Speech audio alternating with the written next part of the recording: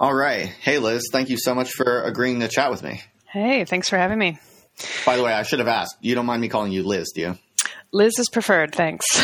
All right, great. I was a little presumptuous there. No worries. Elizabeth is my fancy publishing name. Right, sure. Well, we're hardly on a first name basis yet, so I didn't want to seem rude. Mm-mm. So it's really great to be talking with you right now because I'm not sure if, what sort of news you follow or where you're at in the current kind of culture wars, I guess you could call them. But you may or may not know that controversies over genetics and things like IQ are actually back in the news right now. Right. I don't know if you happen to catch it, but there's sort of been a big dust up between Sam Harris and Ezra Klein. Have you followed this at all by any chance?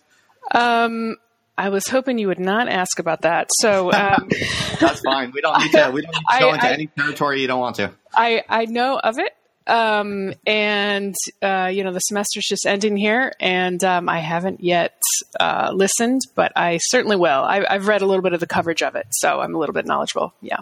Sure. Well, don't worry. I'm not going to test you on any of it. Thanks. And I'm also not, I'm not really interested at all in kind of hitting any especially controversial or hot button issues or questions. I'm really interested in the hard science behind things like ideology and how, really understanding how things like causal attributions break down across the ideological spectrum, because I think there's a lot of widely held beliefs about this sort of thing that are actually quite not true or misleading at best. That's right. And so the reason that I've wanted to talk with you in particular is because you're basically an expert on the relationship between ideology and things like science denial and how people do or do not think about things like genetics as causal explanations for social phenomena. So It has obvious application to all of these messy, difficult, controversial topics that are highly salient right now.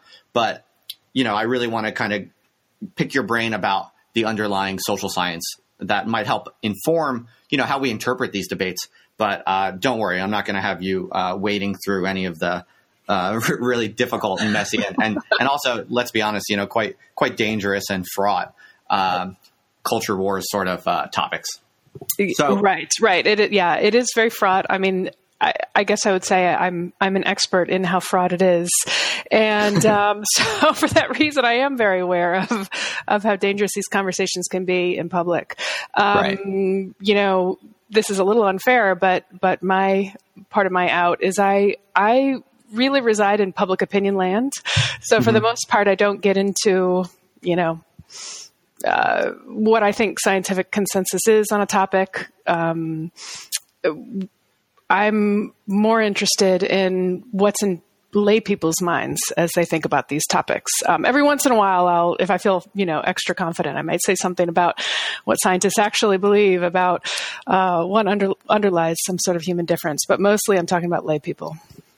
Okay, that's a great caveat. Yeah, my research is also somewhat in public opinion land also. And, I think one of the reasons why public opinion research is actually really interesting and useful is that so many people who comment on things in the media really, they do live in bubbles, and they actually often don't really know what the general distribution of opinion is. It's very tempting. It's very tempting for especially, I think, media writers to generalize from their social circles. But actually, when you look at the public opinion data on a lot of issues, it's actually quite surprising, I think, to people who live in media bubbles. So, yeah, that's part of why I think, you'll have a lot to contribute to some of the, the questions that I have. So maybe we should just kind of jump right into some of the social science. Does that sound good?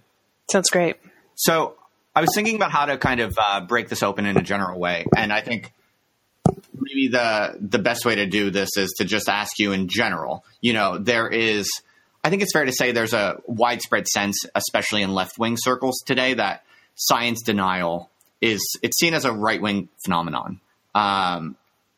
Especially, people think of it, well-known examples around evolution and global warming. But you've researched a lot about how different people think about science on the left and on the right. And I think one of the implications that comes from your research, and of course from your colleagues also that you co-authored with, and other researchers in the field, is that actually science denial is a bipartisan phenomenon. Is that fair to say? Or maybe you could, give us a little tour of what that looks like. Sure. So, there are going to be lots of caveats in my answer. So first of all, first caveat is that I'm really an expert on the U.S. And so, when I'm talking about public opinion, it's almost always from data on Americans. And I realize it may be different, very different in other parts of the world. The first thing I'll say about folks in the U.S. is that I actually think on balance, there is something to this claim that there's more science denial on the right. I think that there are two reasons for why that is on balance. One is that the left in the U.S. is increasingly more educated, so they're going to have a greater sophistication in and appreciation for science, and also scientists themselves are more liberal, and that in and of itself is going to create more trust between, liberal lay people and the scientific community. And so some of the distrust you see on average among conservatives is because they don't trust scientists' motives, right? They think that they're politically motivated by, leftist preferences. So I think on balance, there is a difference. But I also think that the gap is exaggerated, especially on the left. You can look at data from various publications. I actually edited a volume with Jamie Druckman on science and politics.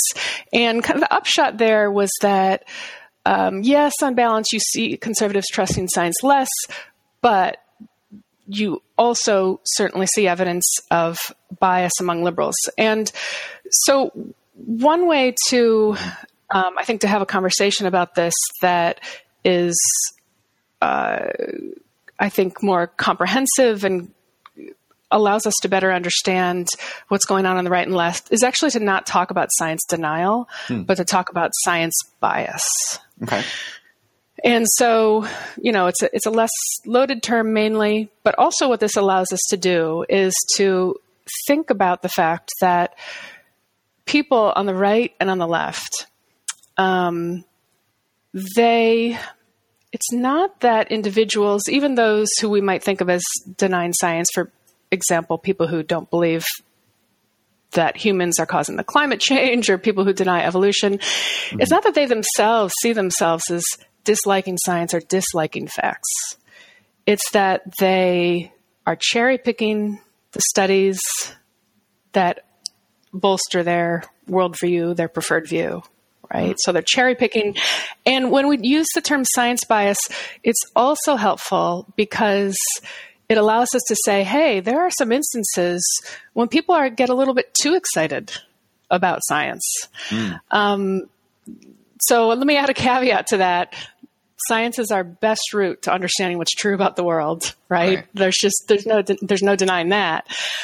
But any given study, right? Any one study or any small group of studies, you will find instances, and this is where we start to think about maybe some bias on the left, where people are overly credulous, right? Where they might not be skeptical enough.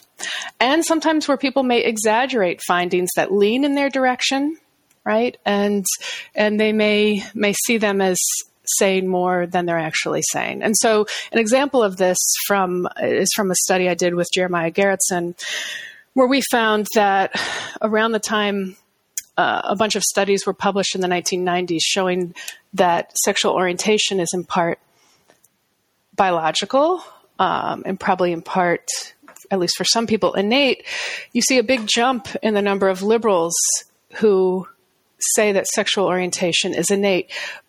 But the jump goes further than what the studies said. You see a big jump, and you see a lot of people on the left in particular, especially educated liberals, saying that sexual orientation is 100% innate or almost completely innate. But that's not what the studies said, right? So we think there that there's some evidence of bias going in a different direction. And so you can see now, I think, why science denial is not the most helpful term. Okay, yeah, that's very fascinating. So you can be science biased in your refusal to believe results, but you can also be science biased in your overeagerness to sort of over-update your beliefs based on science.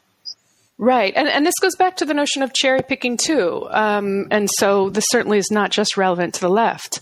You can get very excited about one study. We can think about the famous study showing that was later, debunked, showing that there's a link between vaccines and autism. You can get excited about that study, right? And then you hang on to that study, and then other people debunk the study, but you don't allow yourself to no longer have faith in that one study that, for whatever reason, you felt resonated with you. Right. Okay, so real quick, though, just to clarify the basics, I want to back up to something you said a little bit before when you said that there is perhaps some association between science denial and conservatism descriptively, because people on the left tend to be more educated and because people on the left tend to be more trusting of scientists. Is that right? So so descriptively, if you look out into the world, generally you are going to find that people on the left are a little bit more, I guess, comfortable with science, and people who are conservative are perhaps a little less comfortable with science. Right. But is it fair to say that after you control for education and for trust in science, then the differences basically wash out? Is that fair to say, or no? Okay, so this is a very specific claim. So after you control for education and trust is so wrapped up with this, so that's a little bit difficult to say. But I do think that once you control for education, that a lot of the difference goes away. Right. Right. Okay. Yeah. No, I don't expect you to know for sure down to, a few decimal points or anything like that. But basically, I could quick run a regression right now and double check that for you. Right. Well, so for instance, what I have in mind is in one of your articles, the one where you look at the effect of media messaging.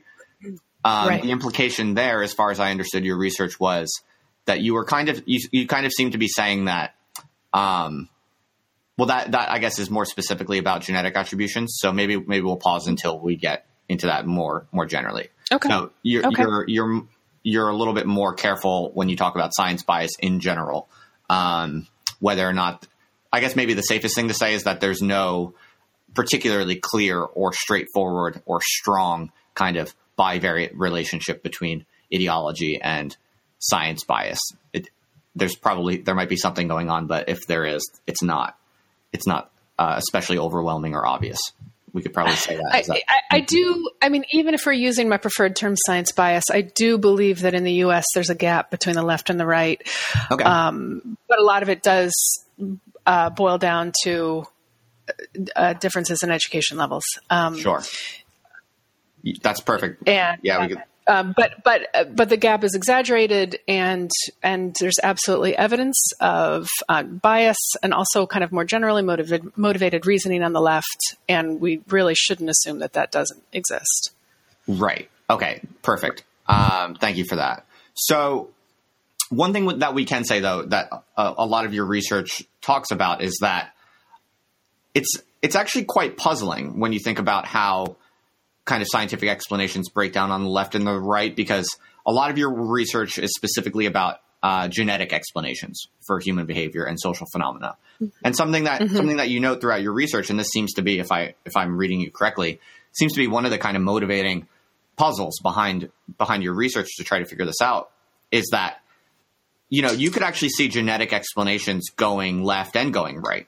There are plausible reasons why it could be quite attractive to have a genetic account of something. For if you're a conservative, for instance, you write about how it might be genetic explanations might be attractive to conservatives because they can kind of justify racial or class differences and therefore kind of mitigate demands for redistribution, which they dislike. Right. But you also note how it's just as easy to imagine a kind of left-wing attraction to genetic explanations because, in principle, they also can be used to mitigate blame and to generate sympathy in a kind of liberal direction. So I kind of see at the heart of a lot of your research this kind of puzzle that in a weird way, genetic explanations don't have any particularly obvious or direct kind of ideological slant, and yet you do find them kind of being applied in motivated ways in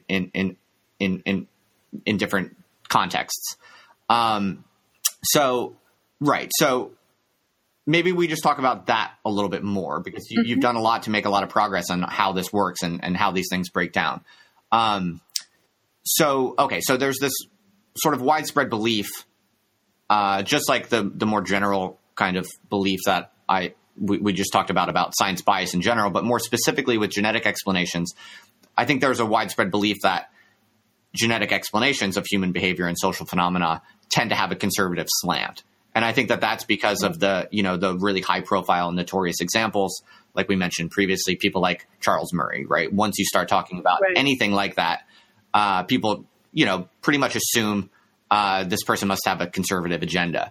But one pattern that emerges from a few of your studies, I think, is that specifically if you look at the relationship between ideology and genetic explanations, now there's really no clear, simple bivariate relationship. Is that fair to say?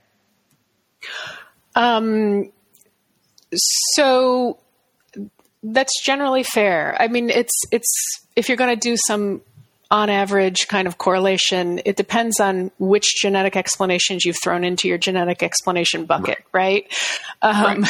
So there's going to be huge variation.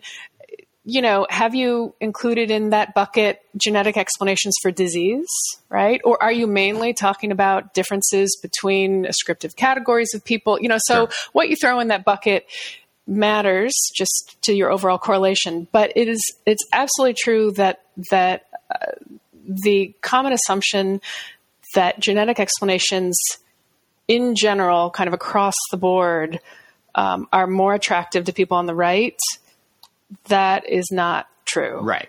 And this is something I actually wasn't, I was part of the conventional wisdom when I started doing this work, and I'm really surprised at what I found. And I actually think that, there'll be some caveats here, but I actually think we're seeing a trend with more and more liberals being more attracted to genetic explanations. And that's not across the board. Charles Murray's a real person. Sam Harris is a real person. Yeah. So we can talk about kind of, how to think about all of this.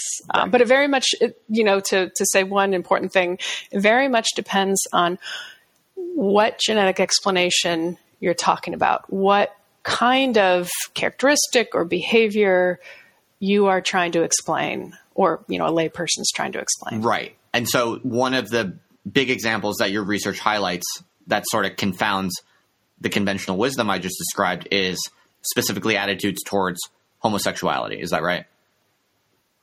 Definitely. Right. Yeah. This is the poster child for a liberal flip. Right. And so I'm just curious, and this could be in other parts of your research or not at all, and just from your anecdotal observations. Are there other examples that come to mind?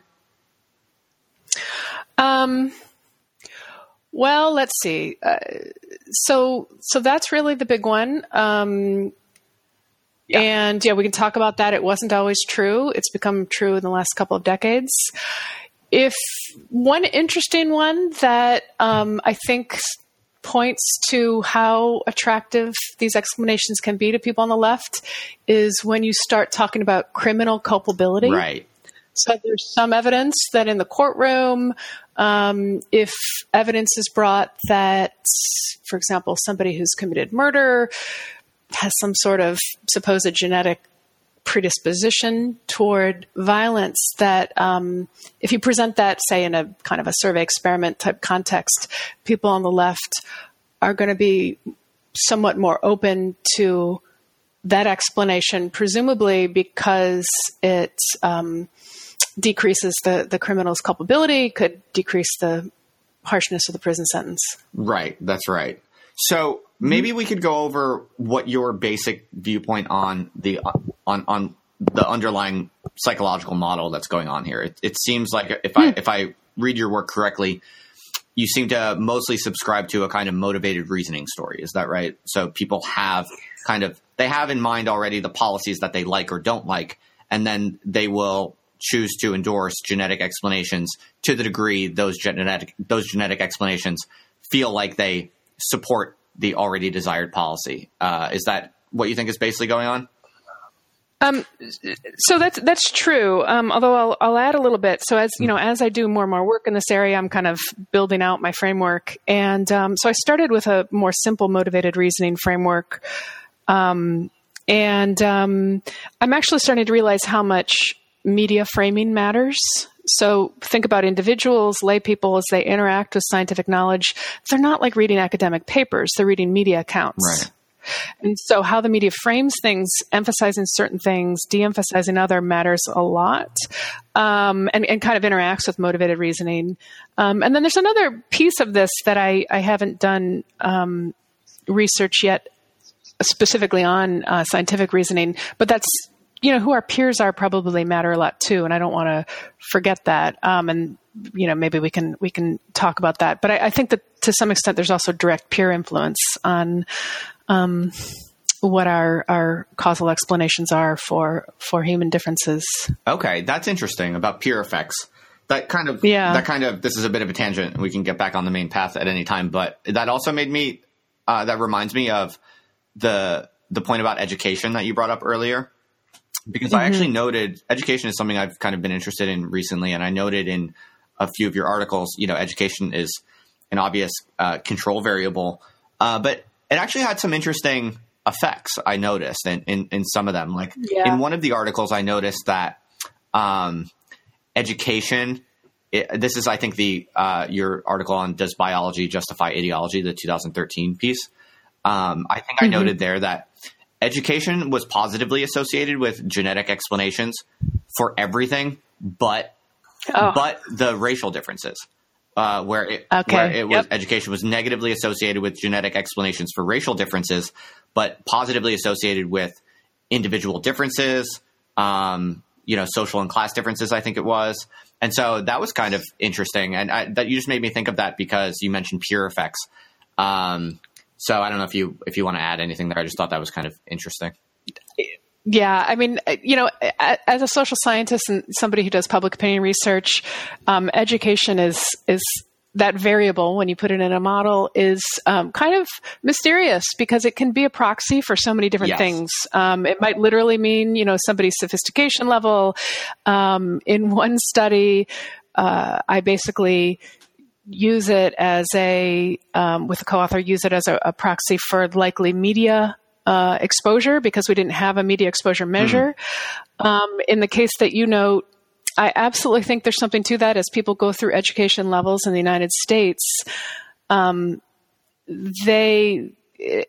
an educational kind of socialization effect where in general, people get more excited about genetics and biology and that role in human behavior, but perhaps appropriately, the notion that biology helps us understand large, on average, group differences in the United States is not part of that menu, right? But also, as you said, it may also be a peer effect too, with among more educated people. So there's a lot potentially going on there. It would be interesting to look at further. Yeah. We can totally just leave that as an open question, but I do note that as an interesting data point. So, right. Okay. So, let's see. So you basically seem to think that, so you're building out your framework and you're interested in maybe framing effects, media effects. But the basic kind of underlying mechanism is, tell me if this is correct, or please correct me if I'm wrong. But basically you seem to think like conservatives will lean towards genetic explanations if they feel like it can mitigate demands for redistribution, which is the main kind of driving thing that they dislike So if genetic explanations can mitigate demands for redistribution, they'll cling to it. And you think that leftists, and by the way, forgive me, I'm in the UK, so I've kind of untrained. I've had to train myself to not say liberal because it just confuses, right? So if I say leftist, okay, or I mean that interchangeably with what you have in mind when you say liberal. Okay. I'll also work on that. It's yes. all good. Okay. Everyone will know what you mean. Liberals or leftists will lean towards genetic explanations if they think that it can generate sympathy or kind of decrease blame for perhaps oppressed people. Is that fair to say? So it's the same motivated reasoning psychology, you think, but it's sort of qualitatively distinct kind of thought processes in some sense. Is that fair to say? I think that's right. So I'm, it's been very puzzling to me that you see these differences popping up, whether the right or the left embraces genetic explanation in these different domains. And I've been working through trying to understand why that happens. And so kind of the first step is thinking about, how people interpret genetic explanations, first of all, and then, how that changes depending on what domain you're talking about. So, so we want to think about, okay, what does a genetic explanation mean to ordinary people? For ordinary folks, if something is genetic, it means it can't be changed. And it also means that it's not under a person's control. Those are obviously related but distinct. So you put that out there. And then you also, how these play out for people on the left and the right also changes depending on what kind of human difference you're talking about. So as you noted, if you're talking about resource differentials, the notion that resource differentials, think about vast inequality in the United States, cannot be changed, that is going to resonate more. That's going to be appealing to people who are economic conservatives in particular. In the U.S., we have to differentiate between the social conservatives and the economic conservatives. But economic conservatives, I have a new study also finding that people who are very, very rich in the United States find genetic explanations for inequality particularly appealing. So, it's not just about politics now. They're actually finding a way to justify their place at the very top of the economic ladder. I see. So, yep. So the resource differentials, but then you get into the social domain, you get into things like sexual orientation, you get into, non-normative behaviors. And now things start to look different. Now actually this notion that behavior can't be changed, maybe that is not under a person's control.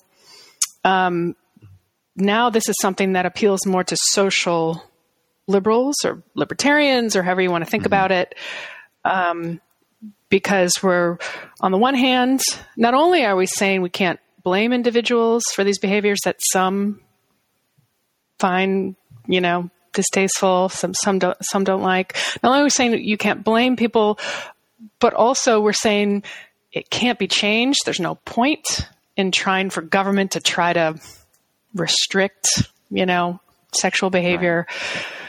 Right. So, as you move from domain to domain, these simple ideas, the belief that the behavior can't be changed, that it's not under the person's control, it has different political implications, right? That changes whether or not that explanation is going to be appealing to liberals or conservatives. Right. And then we haven't even gotten into really group differences is somewhat of its own thing. Meaning, in my mind, thinking about ascriptive, large social categories, racial, ethnic categories, also gender differences. Right. Okay. Yeah. So one of the reasons that this is just so fascinating and confusing is because, yes, conservatives generally favor internal kind of causal accounts and Correct. Leftists or liberals generally favor external, meaning, conservatives really like to think and talk about things like personal responsibility. Right. It really is more consistent with their kind of moral psychology, whereas leftists really like to point out how structural factors, and social factors affect us. And so this is so fascinating because once you start talking about genetics, it all gets kind of turned upside down. So it does, and this is one of the things I'm working through with my work, is that.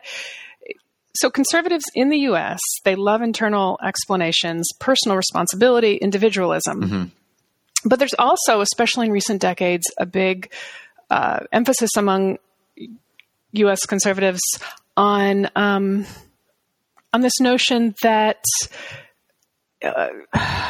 yes, individuals ultimately are responsible for their lives, but that is rooted in their choices. It's rooted in free will. Mm-hmm. It's not rooted in genes. That's not part of, at least the on the surface, conservative rhetoric in the United States in the last several decades. It's all about choice and free will. And, we can, of course, tell a story about why that's convenient for various conservative folks. Mm-hmm. It certainly bolsters conservative programs, but the emphasis hasn't been on genes, and you can see how genetic explanations in some ways undercuts this emphasis on free will. So genes, in terms of the political implications, if we're thinking specifically about resource differentials, it's a mixed bag for conservatives, and this is what I'm talking about in some of my newer work. On the one hand, we do have, going back to this idea, for the layperson, if they believe that, ultimately some people are rich and some people are poor because some people are just born smarter than others, the lay interpretation, and I'm careful to say lay interpretation because this isn't what scientists would say, but the lay interpretation is you can't change that sharp economic ladder. You're always going to have rich and poor. Nothing government can do about it. So that cuts in the conservative direction, but it cuts against the conservative direction if you think, well, wait a second. What you're saying is that there isn't free will. Shouldn't we show some mercy?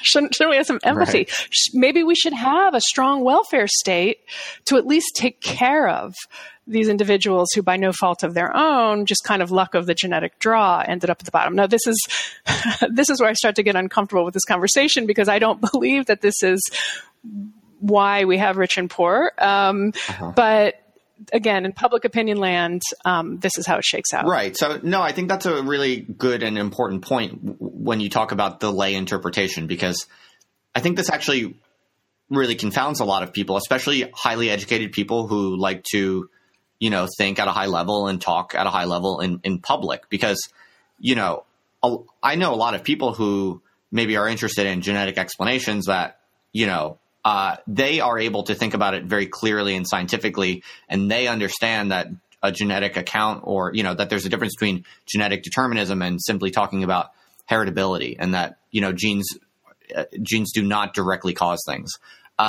So they feel like they can pursue certain ideas or make certain claims, and it's not necessarily, politically or socially problematic. But when you focus on how normal people are, for all intents and purposes, going to interpret things, then, you could give someone a scientifically very reasonable statement that all of a sudden has, dangerous and fraught, social effects.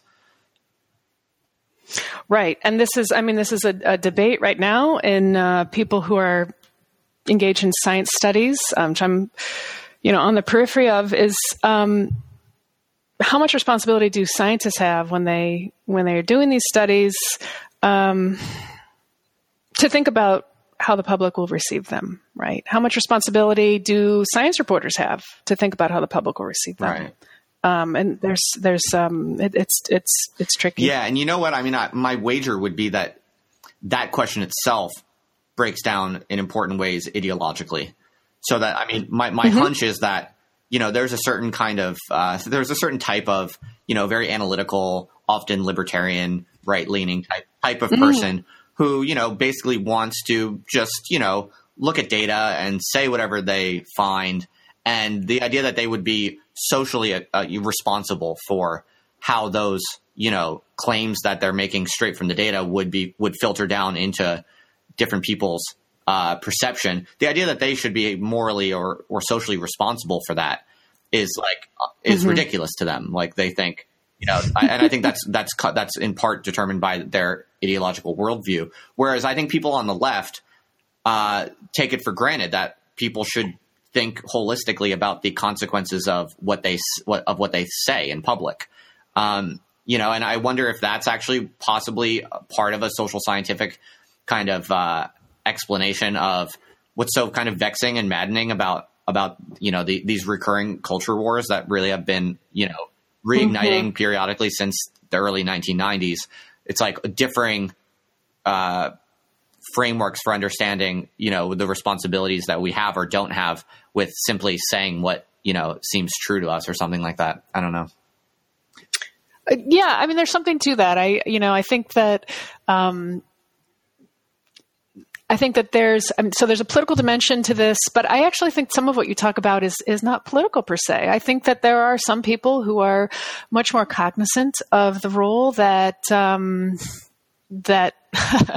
I mean, and we'll right away be able to see the political dimension of this, but there are people who are more conscious of the role of our peers of society in shaping how we think about things, and some people are less cognizant of that. And I think some of what you see, I'm not going to argue that this explains a huge amount of variance, but I think some of what you see is frankly, people who are more or less tuned into social influence. Right.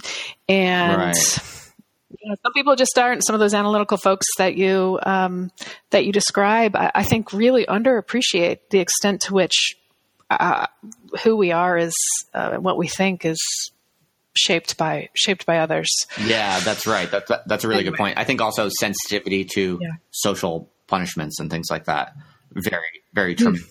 Oh, interesting. You know what I mean? Sure. So, I think that could. So this is kind of like another vector. I'm not sure it's political directly. No, that's true, but it would obviously be correlated with the ideological dimensions, right? So, okay, cool. So no need to get too caught up on that. So, in one of your articles, that article on lay beliefs about biopolitics, the 2017 article, something I noted that I thought was very interesting there was that you find that genetic explanations of ideology. So here you're looking at pointing to genetics as an explanation for why people would be, on the left or on the right. Genetic explanations of ideology correlate with greater intolerance and outgroup avoidance.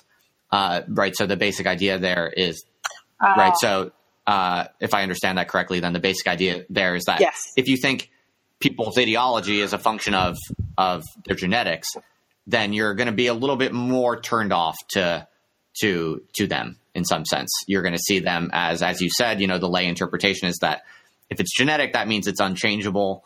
And so it's almost like a genetic explanation of ideology seems to maybe make people think like it's not worth talking with, opposing viewpoints because it's all fixed and determined or something like that. That's obviously a very colloquial interpretation of the finding, but.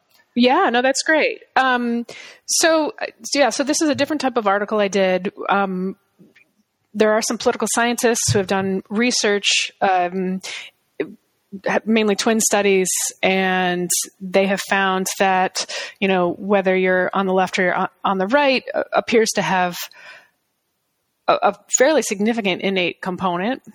And I'm going to guess your listeners are familiar with some of this work. And so with some co-authors, some psychologists, we did a study not on the science of what underlies political ideology, but what the reaction is to learning about these supposed innate influences on political ideology.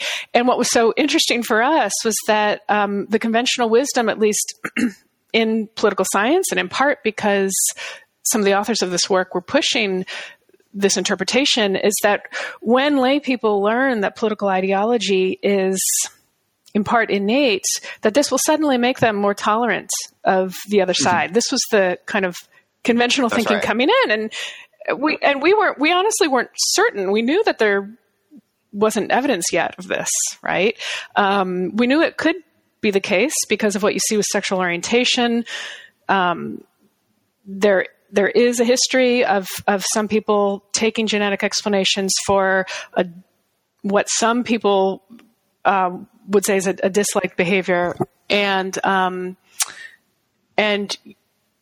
taking that and becoming more tolerant because this group of people is quote unquote not to blame. So this was the framework of what some people were arguing in political science. The other possibility, though, is that you could have a reaction that looks more like what you see in the realm of race, which is racial prejudice often has a genetic component, right? So for people, I mean, if traditionally in the United States, around the world, racism actually has been very much wrapped up with notions of biological differences between groups. And so nobody's saying, oh, but that other group, it's not their fault. It's not their fault that they have these characteristics we don't like. So I'm going to be tolerant of them. That's not happening at all. What happens there is that genetics becomes a way of clearly differentiating groups, right? And going back to these ideas I raised earlier, gene signals that differences can't be changed. So stereotypes of the opposite group are rendered permanent, right? And so this was another reason. This was a possible reason why we thought you might actually get the opposite result, that the reaction to political ideology being innate was actually less tolerance for the other side.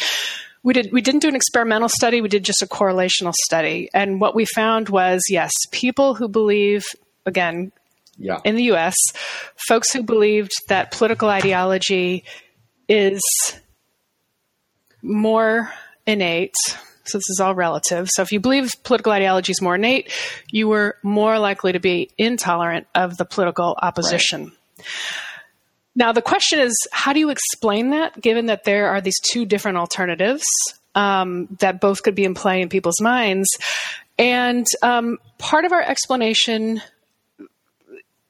is that when you have an intergroup context where there's a strong intergroup rivalry, intergroup competition, strong animosity between groups, that the genetic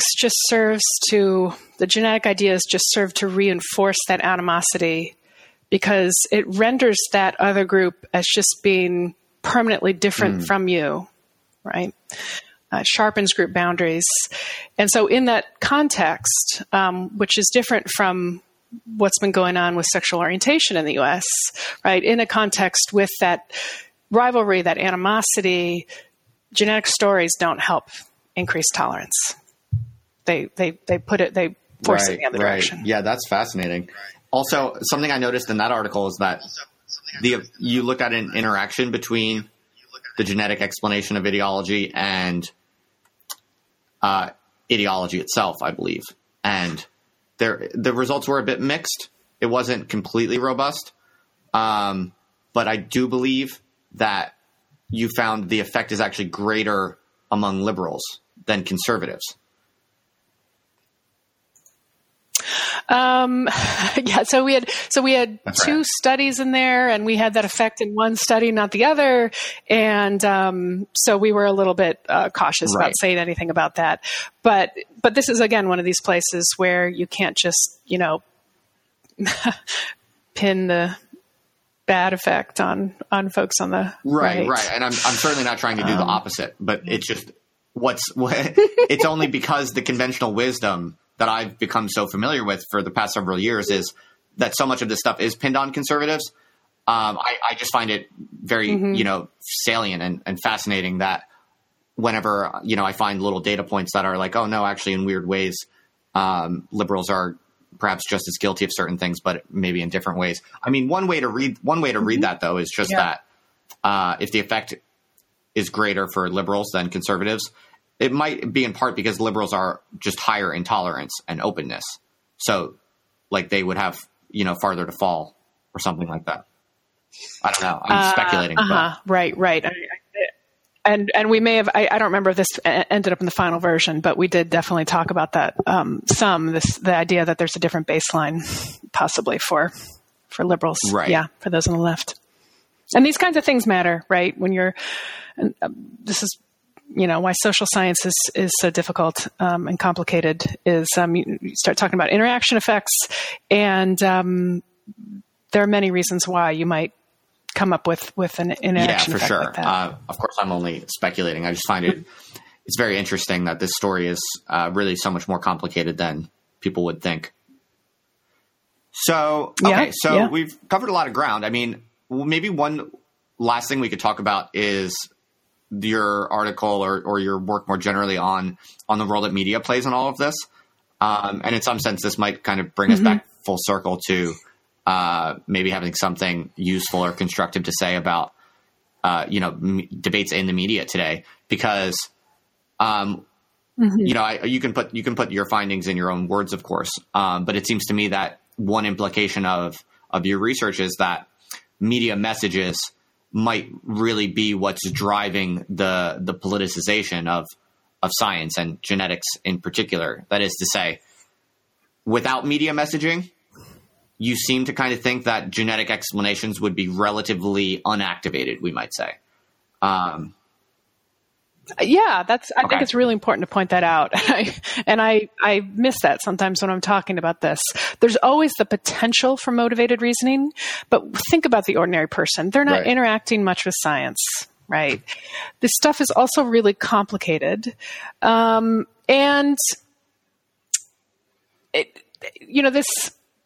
there's actually I think a fair amount of political science that would back me up here, going back to people like Phil Converse, going to John Zoller. If you don't explicitly draw out the political implications of something that in and of itself seems non-political, folks aren't going to do much with it politically. Right? They'll, if you're going to have a genetic finding and no journalist for you draws out any kind of social or value or political orientations, a person's going to read it and say, that's nice, and move on. So this, I think, is very consistent with something we were talking about earlier, where we were saying that there might be some relationship between ideology and science denial, or, specifically the case of genetic explanations. But if there is some sort of relationship, it's certainly not simple. And if there is a bivariate relationship, it's probably only a relatively weak one.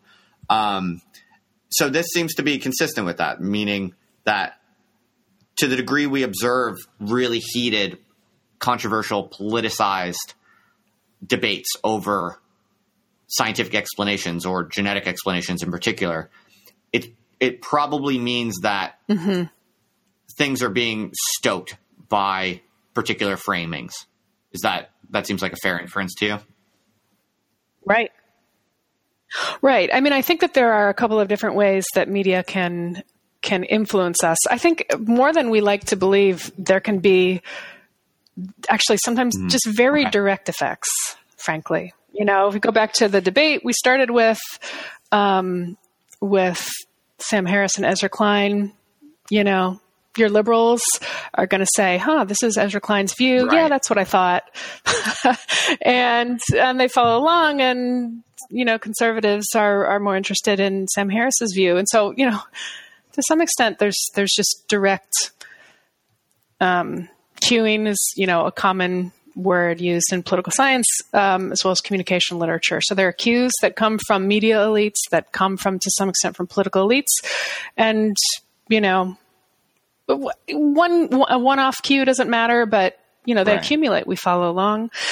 So that's a direct effect. And then I think there's this indirect effect where even if there's not that particular cueing, the media framing can play up or play down certain implications.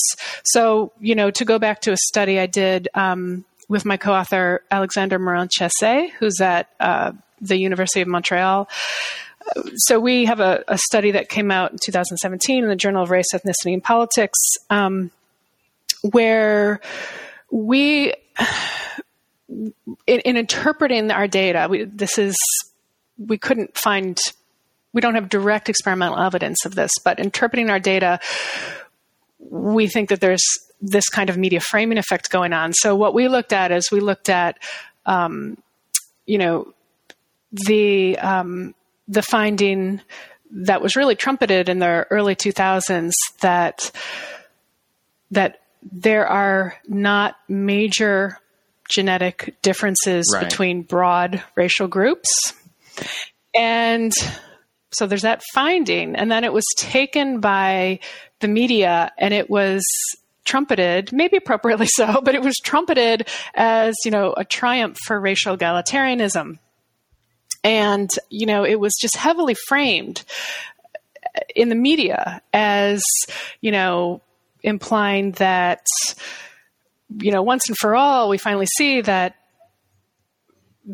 blacks and whites in the U.S. are all the same underneath their skin, that, we shouldn't treat people differently, that, and some media reports, took this further and said, so when you think about the fact that there are some resource differentials between these groups, this is certainly not something that's genetically caused. It's something that's environmentally caused, right? And so as you get these political meanings piled on top of it, then you have your partisans, your ideologues that react differently to it. And we did find evidence that, in particular, conservatives, especially if they were more attuned to, they were more interested in debates over genetics in general, that they were much less likely to believe the original scientific reporting if they were, essentially attuned to the media debate surrounding it, right? And the media debate surrounding it was politicized. Again, maybe appropriately so, but that's right. And the findings there are really quite ironic because what it means is that the media actors, the journalists who report on these findings, drawing out kind of the, redistributive implications of them, are actually an active force in making half of the population reject the scientific findings in some sense. Is that how you read it? That seems to be some of what happened. Yeah. And I won't argue that it was inappropriate to do that. Oh, you find it inappropriate, the political implications that were drawn from it. Oh, right. Okay. Got it. No, I won't argue that. Right. But it's sort of a damned if you do, damned if you don't situation, I guess I would say, at least when it's communicated in an already politicized environment around certain issues. Right. Well, it's interesting because it's so much of the media around these controversies, a lot of media actors kind of make it seem like they have incentives to make it seem like the science itself is dangerous or has political implications. They're kind of selling to their followers this idea that scientific findings have a political edge, whether it be liberal or conservative. Obviously, both sides do it to their different followings. But in some sense, that actually might be the main driver of the political implications in some sense. The fact that the media will always choose to draw out these politicized implications, that on some level might be the only thing that's really making science politically dangerous. Right. And on the one hand, it's okay to have some reporting along those lines, but I guess I would say it would be nice to really bolster our reporting of just our kind of more straightforward reporting of scientific studies. So what's happened in the United States, and you can, I'm reporting on what I've read, original research done by others. What's happening in the United States is that, so newsrooms their budgets have shrunk. So they have fewer specialized individuals to do science reporting. General assignment reporters have tended to take over with much of the science reporting, including political reporters, right? So there's general assignment and political reporters. They're more likely to bring the politics in as opposed to the people who are science reporters. At the same time, again, going back to really the news media struggling in the United States is, there's a real emphasis on sensationalism in order to get people to click, to draw eyeballs, et cetera. And so I do think that there is too much of an emphasis on controversy within science in reporting on science.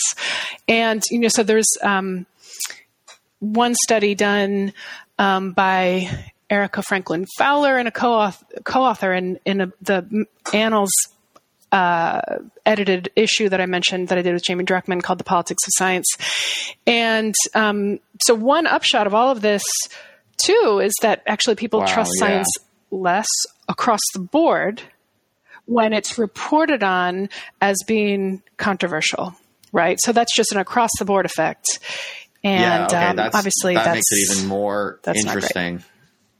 As you have these sort of media incentives to increase kind of polarized, sensationalized, politicized scientific findings, you get both camps kind of veering farther off into their own worlds, and the actual baseline across the lay population decreases across the board in their estimation of science as a whole. Man, it's fascinating. And so what you found in your article that looked at the media effect, you look specifically at a case of scientific findings being linked to left-wing redistributive implications. And you find evidence of a kind of backfire effect among conservatives. So conservatives are likely to hear that and double down on their previously held beliefs. You would suspect the same thing would hold if you did it with a controversial kind of scientific finding that's linked to some sort of right-wing claim. You suspect that left-wing listeners or readers would see the same backfire effect in their own interpretations, or do you think it would be different for some reason? And actually, there's a very new study that is just coming out in the Journal of Politics. Sorry to be plugging my research here, but so a new article with Jeremiah Gerritsen it's in the Journal of Politics. So in this article, we actually found a little bit of evidence for this, although we see it on the right and left. What we wanted to do with this article was see whether we could actually increase or decrease tolerance toward lesbians and gay men based on whether or not we could change people's beliefs about the extent to which sexual orientation was innate. So this was experimental, and I think empirically a really solid study. What we found, that's okay. A little bit off track for my present point, but the one of the upshots was that we were able to change people's factual beliefs about what underpins sexual orientation. Interesting. But it did not lead to them changing their attitudes. But what I wanted to say was that, as part of this, we put together 2 experimental treatments. The experimental treatments were truthful. We didn't lie to anybody. But what we did is we cherry-picked our scientific studies. And some people were exposed to scientific studies that really doubled down on this idea that sexual orientation is mostly innate. And then we also found some scientific studies that cast a fair amount of doubt on the studies suggesting sexual orientation is innate. So, for example, a failed replication of one of the genetic studies, that sort of thing. And what we found was that when we showed people, so for the group that received the not biological treatment, which has, the upshot is that sexual orientation is shaped by one's environment or maybe one's choices. What we found is that conservatives were more likely to believe that treatment. And liberals, we didn't find a backfire effect, but liberals. So how do you interpret that? Or what's the upshot of that, do you think? Yeah. I think this goes back to to motivated reasoning. where, there's a real, it's a one-shot study. And so, we don't want to make too much of it, but there appeared to be a real resistance to letting go of the notion that sexual orientation was. Well, I guess I would just innate. maybe ask you in closing, do you have any thoughts as a scholar of public opinion towards science?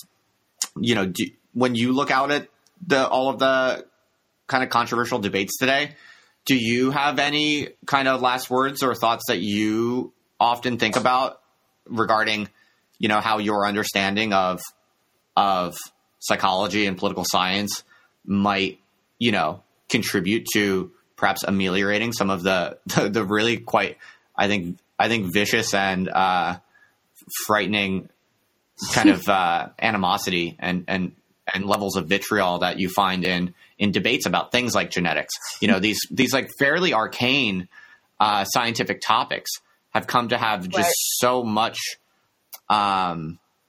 animosity packed into them that I just wonder if, as an observer of all of this, are there any kind of last things you might say about it all? I don't know.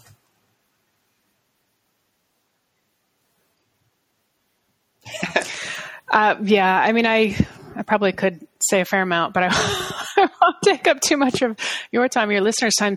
But, on the one hand, I get why genetic explanations have become so fraught. As a woman, when I come across arguments that, lower math scores among women is probably because of, something in our DNA, I don't feel good about that. So, there are real, there are some real, there are real feelings and not just that. I mean, it goes beyond feelings and respect, but, we have seen genetic explanations in particular lead to some very, just beyond awful outcomes. Of course, we go back to the Holocaust, for example. So this is fraught, and there are some very good reasons that it's fraught. At the same time, thinking about if we can back up from this and just think about science in general, and motivated reasoning is, I think that we all need to be more cognizant of biases that we bring to the world, including our interpretation of this kind of information. And I'm not going to be able to start this on my own, but I think there needs to be more public conversation about how common it is among everybody, not just the group you hate, to want to get science and facts on your side. And the fact that all else equal, unless you're pretty much not human, you are going to have some bias toward believing studies that, accord with your worldview, your values, that bolster your ego. And so this is something that's fluid, that it's implicit, it's, not even conscious, basically. But I think we should have more conversations like this. We should hopefully have it more in public consciousness. It's the kind of thing that you probably need to have in your mind to consciously check, right, your own biases, and hopefully with more recognition, some of that bias can decrease.